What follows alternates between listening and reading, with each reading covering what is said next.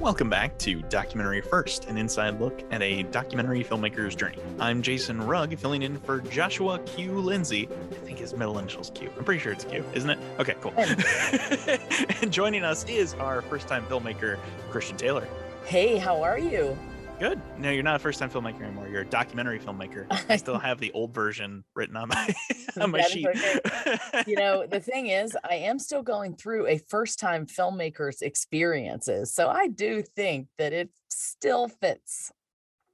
Well, good. I didn't totally mess up. Okay, so we didn't actually do a normal episode last week. No, we didn't. And I actually haven't had a chance to, I don't even know if that's out yet. Did you record anything? What went out last week? Yeah, so last week I was in Reims, France, otherwise known to the rest of the world as Reims.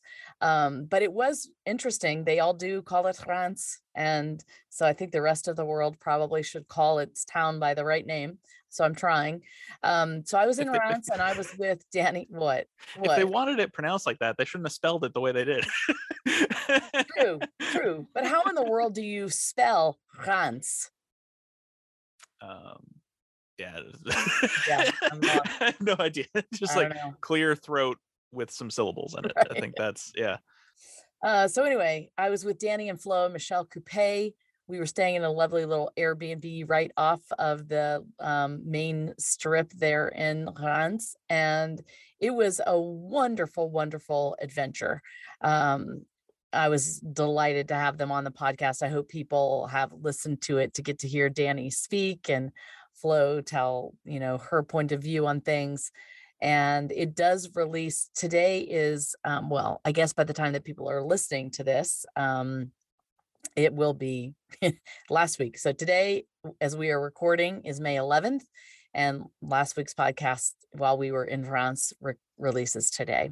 So as you're listening to this, I am currently in New York City after having just done the film festival at the Alliance Française in Manhattan. So just to kind of catch everybody up to speed, I left,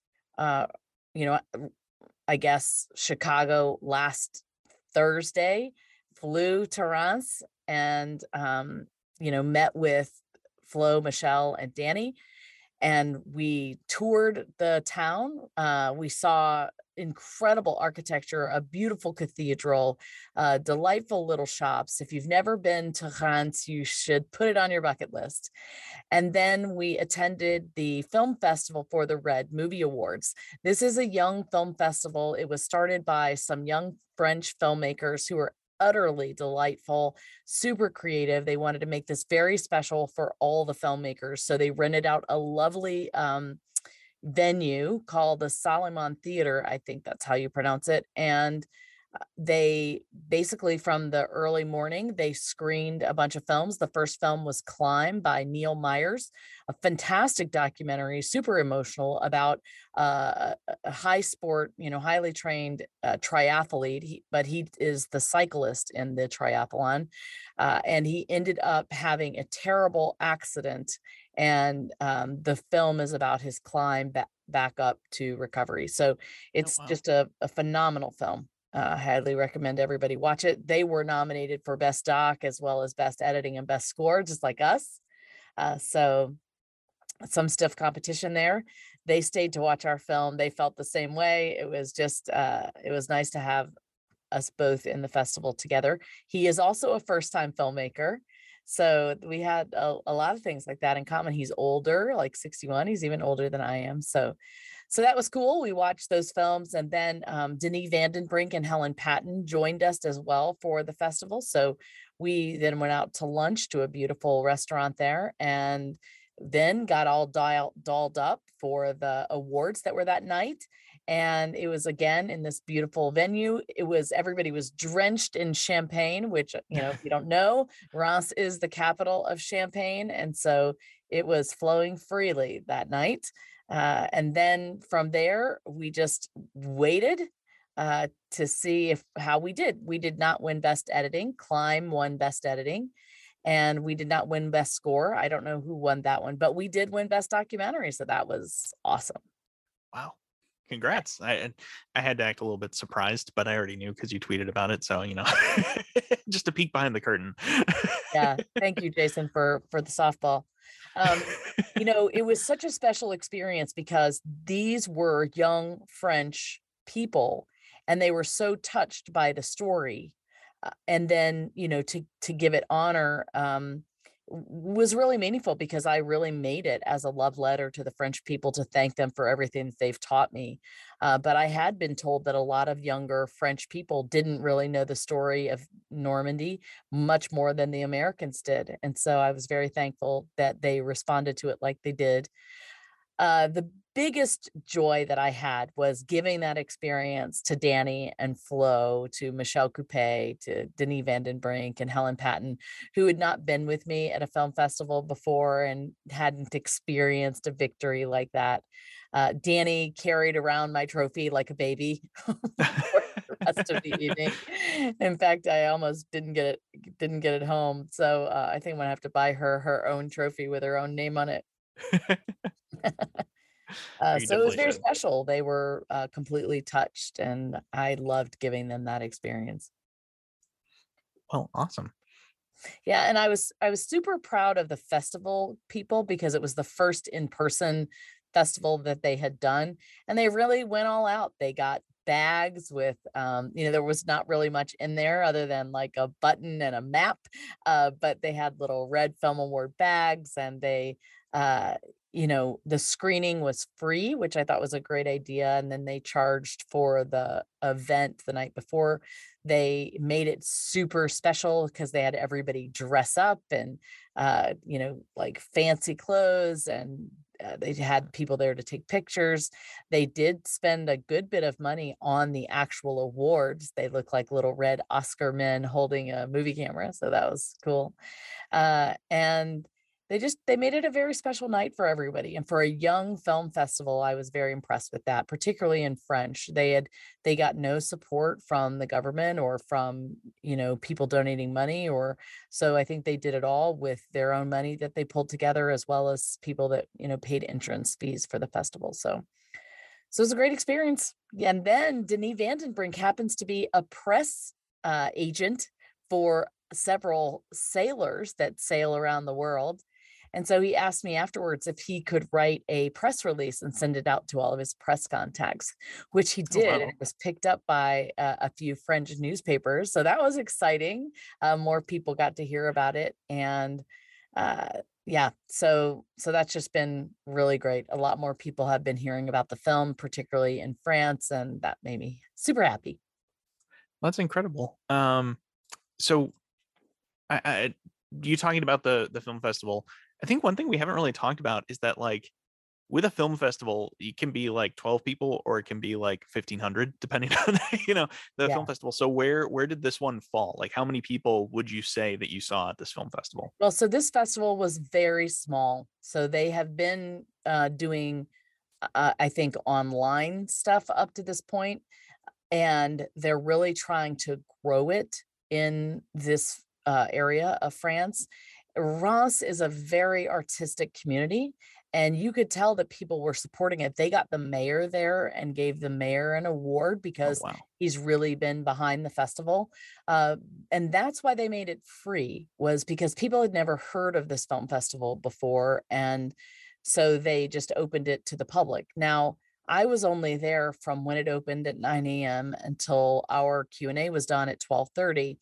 And I would say there were probably 45 people, 50 people that were there for the actual screening. There were a lot more films after mine. And then for the awards ceremony, I would say there was at least 150 people there. So this was a very small one in terms of size. But it doesn't really matter if people are engaged and very active. The Q&A was one of the best I've had. They asked great questions. It was so I have found the smaller film festivals are super rewarding. The networking is better. The interaction with the festival directors are better. uh, I learned there that they are all filmmakers, and it's possible they may be able to help us on our shoot with the Carenton project. You know, Oh wow. so it was like I was talking to my people, and I was like, "Hey, do you guys know any rental houses here? Do you know, we're looking for a sound guy. Do you know anybody that does sound mixing on location?" And so that was kind of cool to be networking like that in a different country. So yeah, Yeah, that's awesome. I really cannot like I cannot under or I guess I don't know. I don't even know what I'm trying to say. Networking at film festivals is awesome. I've only been to a couple, and one was like, my school when I was in college hosted a film festival, and it was like, just some people from the community who just love films came out and watched what students, undergrads had made. And then the Geneva Film Festival right here in Geneva, Illinois, which it sounds a lot cooler because you're like, oh, the Geneva Film Festival, it's in No, no, it's like, it's like this little place downtown. Have you ever been to the Geneva Film Festival, no, Christian? no, Okay, so I'm not even sure if they're still doing it, but it was this tiny little festival that just some people who loved film in the Geneva community started, and like I got to meet a director who'd made $1 million indie film, that sort of thing. And this was pre-pandemic. yeah, I was either right out of college, and it's like you just get to know people who are like, yeah, I grew up here and now I live in LA, but I'm doing this. And it's if you can find like the little film festivals where the filmmakers are going, yeah, you can just there were maybe 50 people total at the yeah, Geneva Film Festival. And so you can just meet. If you're not actually a director yet, you just want to get to know people, you want to start working, uh, go to film festivals and meet the indie people in your area. absolutely. I mean, Yeah. Sundance is great to go to see celebrities or to, see films that are coming out, but and you do have networking there. You do, but it Yeah. is a lot more hit or miss. And so that's why I really have enjoyed these smaller festivals. And one thing about those bigger ones is that people are more on guard against, Yeah, oh, you're just trying to get to me to get to my network. yeah, Like that's something that people are more aware of. Like there's a great conference if you want to get into entertainment on the business side, like authoring documents, that sort of thing. There's this great conference. You have to be in college to attend it. It's called Future Now. I'm actually really good friends with the founder and help her with everything she's doing out there whenever I can.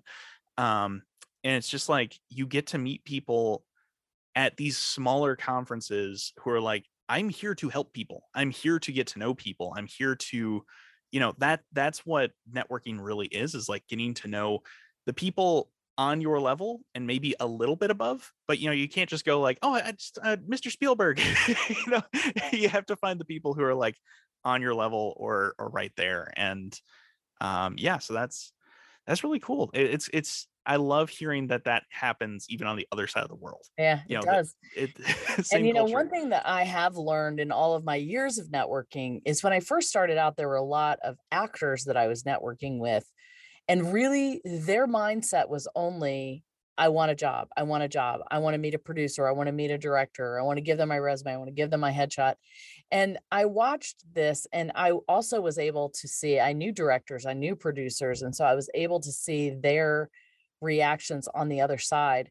And they were always so uncomfortable with actors doing that because they would just go home and throw their resume or throw their headshots in the trash because they didn't have a project that they were even working on at the moment. And, the actors come across are as very needy and desperate. I've also seen that with other, production people that are trying to network with other production companies. So, one thing that I've learned is that networking should really be about caring about the other person genuinely and being interested in what they are doing genuinely and trying to build a relationship on mutual interest or mutual help Yeah. and not just what those people can do for you. Yeah. I so Sean, my writing partner, he and I very early on, before we were even really writing partners, we discussed, what do you do when you get the chance to approach somebody? And it was like, I wouldn't approach somebody higher than me unless I have something to offer them. Not just, hey, can you give me a job? It's not a, it's can I give you something? And so like one of the most fruitful relationships that I've had since 2017, uh, is a project that I still can't even really talk about. But it's because we went to a producer and said, hey, we know how to do this thing. Do you have any way to use this? And he goes, yeah, we have a project we could like resurrect and try with that. And so it's like, I've been working on this project for like 5 years for free, and just helping them move this thing along, because I know that I want to help somebody make something. It's you can't just approach it from, what can you give me? Yeah. It has to be, what can I give you? Super, super, super important. That's a great tip, Jason. Very industrial of you. That's also how I approach internships. It's Yeah. like, if you're going to intern with somebody, don't just be, I'm here to learn from you. I'm here to learn from you, but also do anything that you need me to do. That is what, like, I want to learn and be of value to you, so that maybe they'll hire you. Yeah, that's absolutely the right way to look about things, particularly when you're starting out.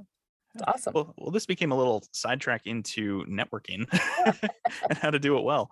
That wasn't really on the plan, but we do actually have an interesting update on someone in your network, right? You've been networking with a new distributor. Yeah. These were people who you met and you didn't ask anything from right away, right? I mean, when I met them, they asked for the movie. They're like, hey, we've seen your movie, can we distribute it? And it was taken at the time. And so I said, well, how about this other thing I'm doing? So that's kind of how that started. And we've had Joe Amaday on the film. He's from Virgil Films. He's just an incredible guy. So thankful for him. We've shared about this 2 weeks ago. He has sent us an offer for distribution. I only started reviewing it on the way home from Reims, and I've only gotten halfway through the contract. But so far, it is a little bit more top shelf than the previous contract that we had. So I will, I definitely need to look at it, but we're going to sign it. We're going to sign it. They're just such awesome people to work with. And we will need to probably make a few tweaks that we're going to talk about, but we have already signed a contract and paid him to be a sales agent to take our film to the Cannes film market. It's not going to screen there, but they are going to present it to European distributors, European buyers. So he leaves on May 17th for the Cannes film market, and he will be there, I guess, probably for a week or so. So we're really hoping for good things where that's concerned. And then, hopefully by the time he gets back, we'll be able to sign this agreement and move forward with, distribution. Well, awesome.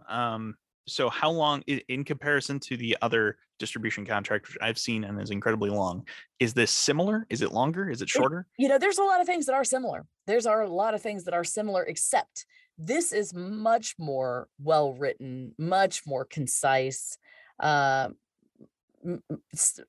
more simple to understand, but it does still have the main contract, and then like the schedule of all the explanations of terms, all of those things stayed the same. And there are a few things that are different. One thing I'm going to ask him about is there was a confidentiality clause in there.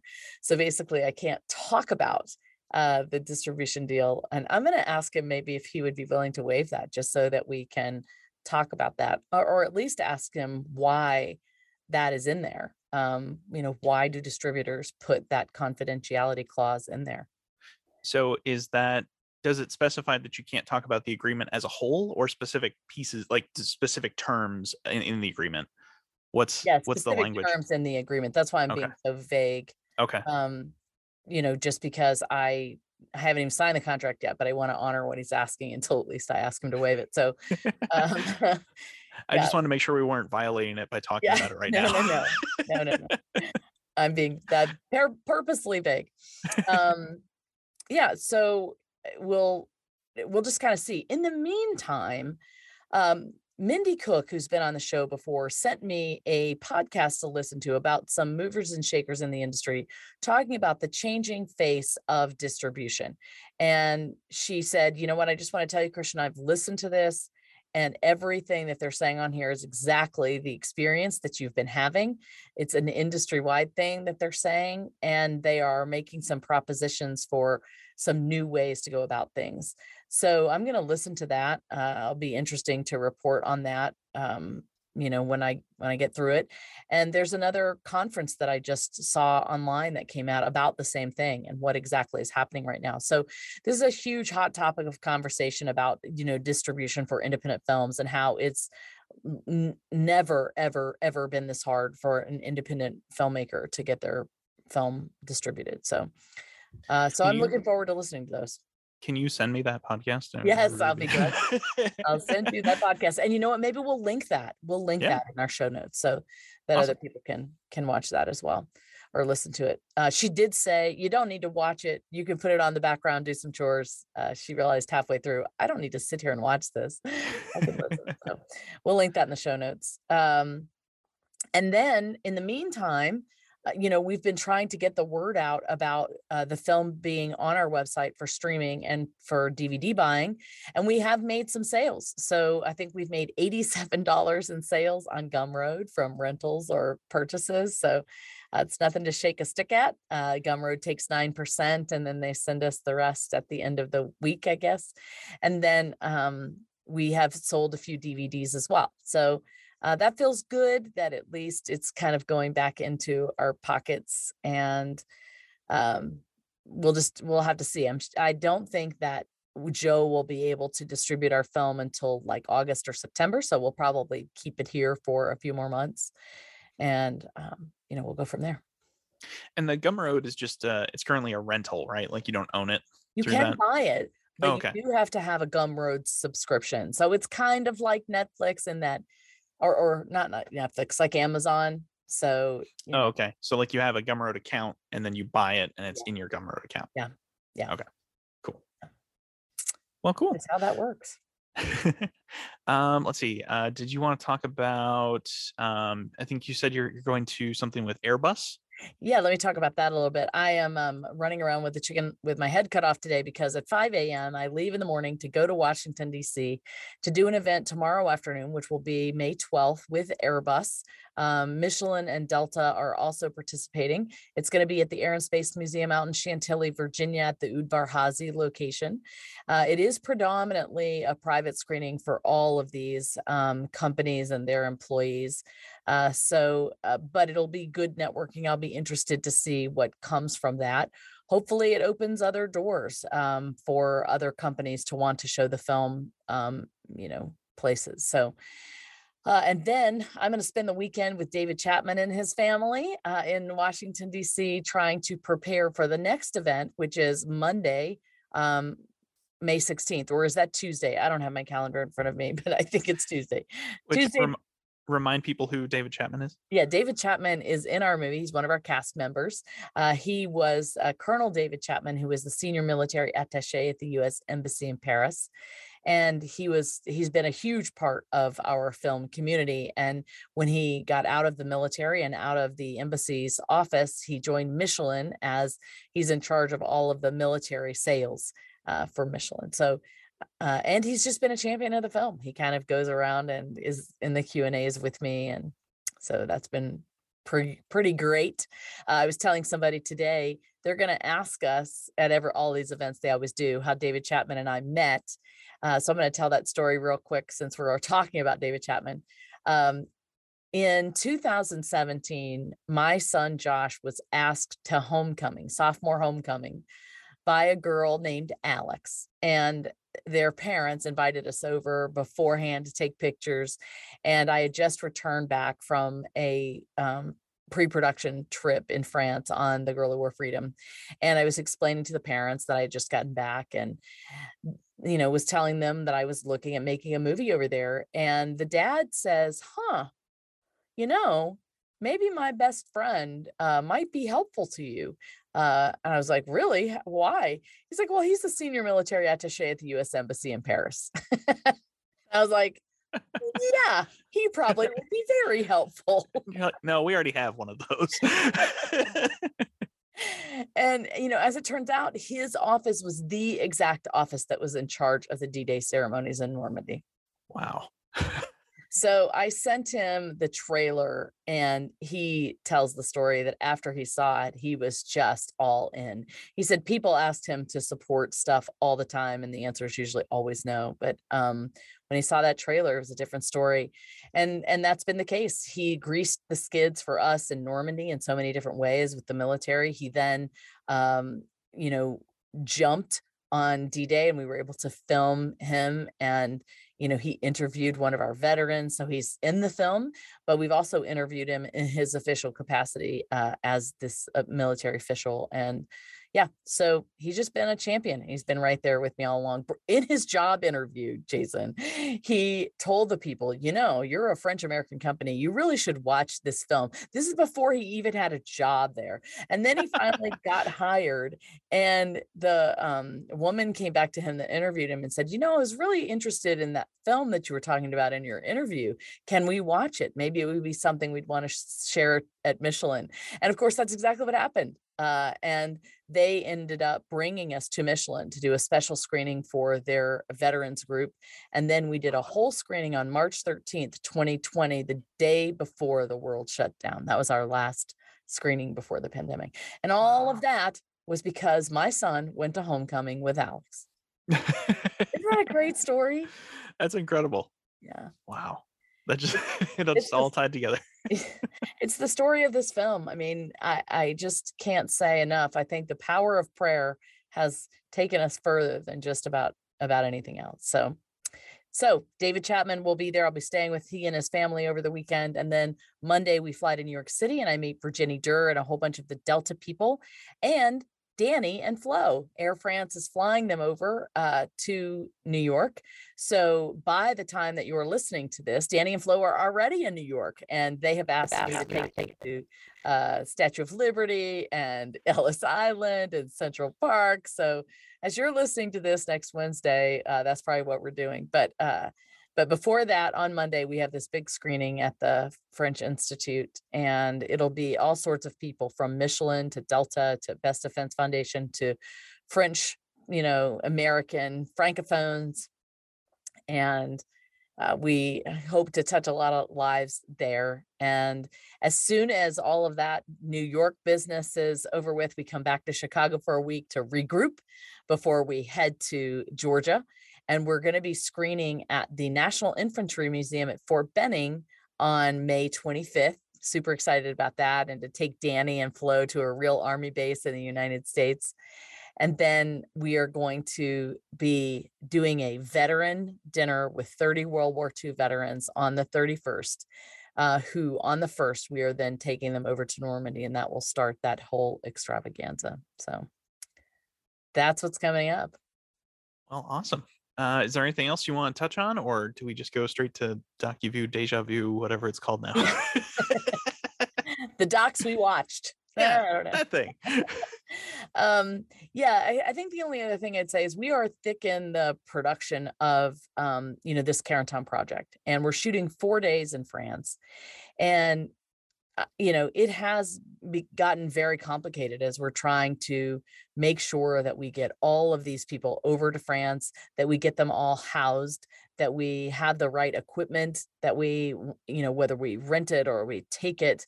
It just is not easy to do a 2-continent documentary film. And this I know now firsthand and secondhand. So that's where our company's been focused on. Hopefully we will kind of get it all together. We've run into a few snags here or there, but I have confidence it's all going to work out, and we'll have some more exciting stuff to report when we get back.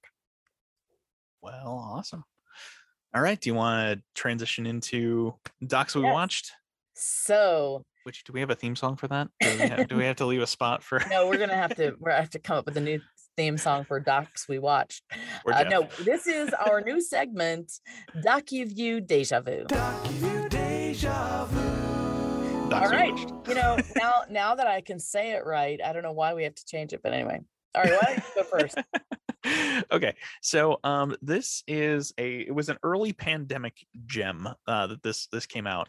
It was an HBO Max documentary called Class Action Park. Have you seen this, Christian? No, never even heard of it. Okay, so in the 1980s, there was a place called Action Park in New Jersey, and it literally killed people. It was a theme park where, oh yeah, like, you go down a water slide and it loops around and everything, and that's cool. Oh, I came out with a bunch of teeth in my arm from the people who previously had hit the wall wrong and left teeth embedded in the wall. Like, it is insane, the stuff. As it goes on, this thing gets more and more and more insane. At first, it's like, okay, yeah, this is a little bit crazy. I can't believe they're doing that. They're not really trusting people's safety, that sort of thing. And it just keeps getting worse and worse. And like, oh yeah, the log flume ride, that people go through this tunnel and like half the time they come out unconscious, and we're not sure if that's because they hit the wall too hard or if it just, the speed's too high, or it's just like, and it's all real. And it's funny and interesting until you get to the sad parts where people actually lost family members to this place. Like, legitimately people died because of just their flagrant view on safety. It's a really fun documentary besides those sad parts, because of just how insane it is. You will not believe the stuff that they got away with. There was a freeway in the middle, and definitely there was something about people stealing go-karts, getting them out onto the freeway, and the police showing up. I can't even remember all the craziness that happens in it, but totally worth the watch. Where can people watch this? It's on HBO Max. Okay. Wow. Can't wait for that one. That sounds fun. Okay, so I watched one coming home on the plane, actually, that I thought was fascinating and disturbing. And it's called Before the Flood. It actually came out in 2016. So it isn't new news, which is interesting. And this is a film, it's a documentary film by Leonardo DiCaprio. It's a look at how climate change affects our environment. And it talks a lot about what society can do to prevent the demise of so many different things: species, ecosystems, native communities across the planet. And there was a section where they showed clips of a lot of people on Fox News or other government officials sort of making fun of Leonardo DiCaprio, sort of stepping into being a spokesperson for these issues. And what did he know? What could he bring to the table? What kind of expert was this actor? But, he spent so much time going around, flying to different places, actually talking to people about the changes that they've seen, that I have so much respect for his commitment to this. It's interesting how he started it out. I really liked the shape of the movie. He said that he used to go to bed at night and the picture above his crib was this beautiful artistic work. And it started off this beautiful Garden of Eden, and it transitioned to this middle place that wasn't so great. And then there were all these pictures of this dystopian Garden of Eden. So it was really, a vivid picture of what would happen if the people that inherited the Garden of Eden didn't care for it. And you could just see that he was watching this happen as he went around and interviewed all of these things. And he has such a passion for making sure that we care for the earth. And so it was very convicting to me, quite honestly, about changes that we all can make. So I'm sure that a lot of people would think there was a political agenda there. As a Christian, I can't figure out why it's bad for us to care for the environment and try to limit our footprint. So I don't know, but it was a very well done film. About like we're made to care for the earth. Okay. Like that's part of what we're supposed to do. Yeah. But nah, yeah.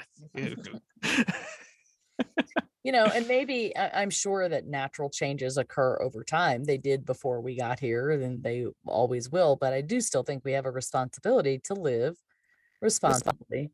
And I look at us, the deforestation and the way that we are buying up all of our farmland, and we're turning it into suburbs because people don't want to farm anymore, and we can make more money putting, developments on this farmland. But all of our oxygen is being, chopped down with every tree. So, it was a very big overview perspective of what's happening on a big global scale. And he didn't just talk to Americans. He went around and talked to a lot of different people about their perspectives on global warming. So I found it fascinating, really. And I really feel like it's even more urgent now to listen to what he was saying than it was in 2016. So there you go. Well, cool. It is weird to think that 2016 is 6 years ago. That's like, wow. I'm like, oh yeah, this didn't come out that long ago. It's like, Yeah, oh wow. it's because we've missed 2 years of our lives. Yeah. The pandemic doesn't feel like time. It's all Right. confusing. Well, all right. Do we have anything else we need to touch on before we wrap up? No, I just want to say thank you to our Patreon subscribers. You guys are our backbone, and we really appreciate you. If you haven't been a Patreon subscriber, please join us. We can use every bit of help we can get, and we are starting to put up some really, unique content that I think you will enjoy. So thank you very much. You guys can rent the movie or buy the movie on our website, thegirlwhoworefreedom.com, through Gumroad. Or buy a DVD and send it to your grandparents if they still have a DVD player. So that's it for now. All right. And be sure to rate the show everywhere that you listen to podcasts. That's a great note. That would be really helpful. Well, all right. Thank you for listening to Documentary First, where we believe everyone has a story to tell and you can be the one to tell it. Yes, you can. Bye, everybody. Thank you for listening to Documentary First. We really appreciate your partnership with us. We can't do any of this without you. So thank you for listening, donating, and following along on our journey. We are supported by generous donations from people just like you. To make a donation, visit thegirlwhoworefreedom.com or support us on Patreon at patreon.com/documentaryfirst. To learn more about our other works in progress, visit documentaryfirst.com or follow Documentary First on Facebook, Instagram, Twitter, and LinkedIn. This podcast was produced by Documentary First, edited and mixed by Jason Hoban, with music by Jeff Kurtenacker.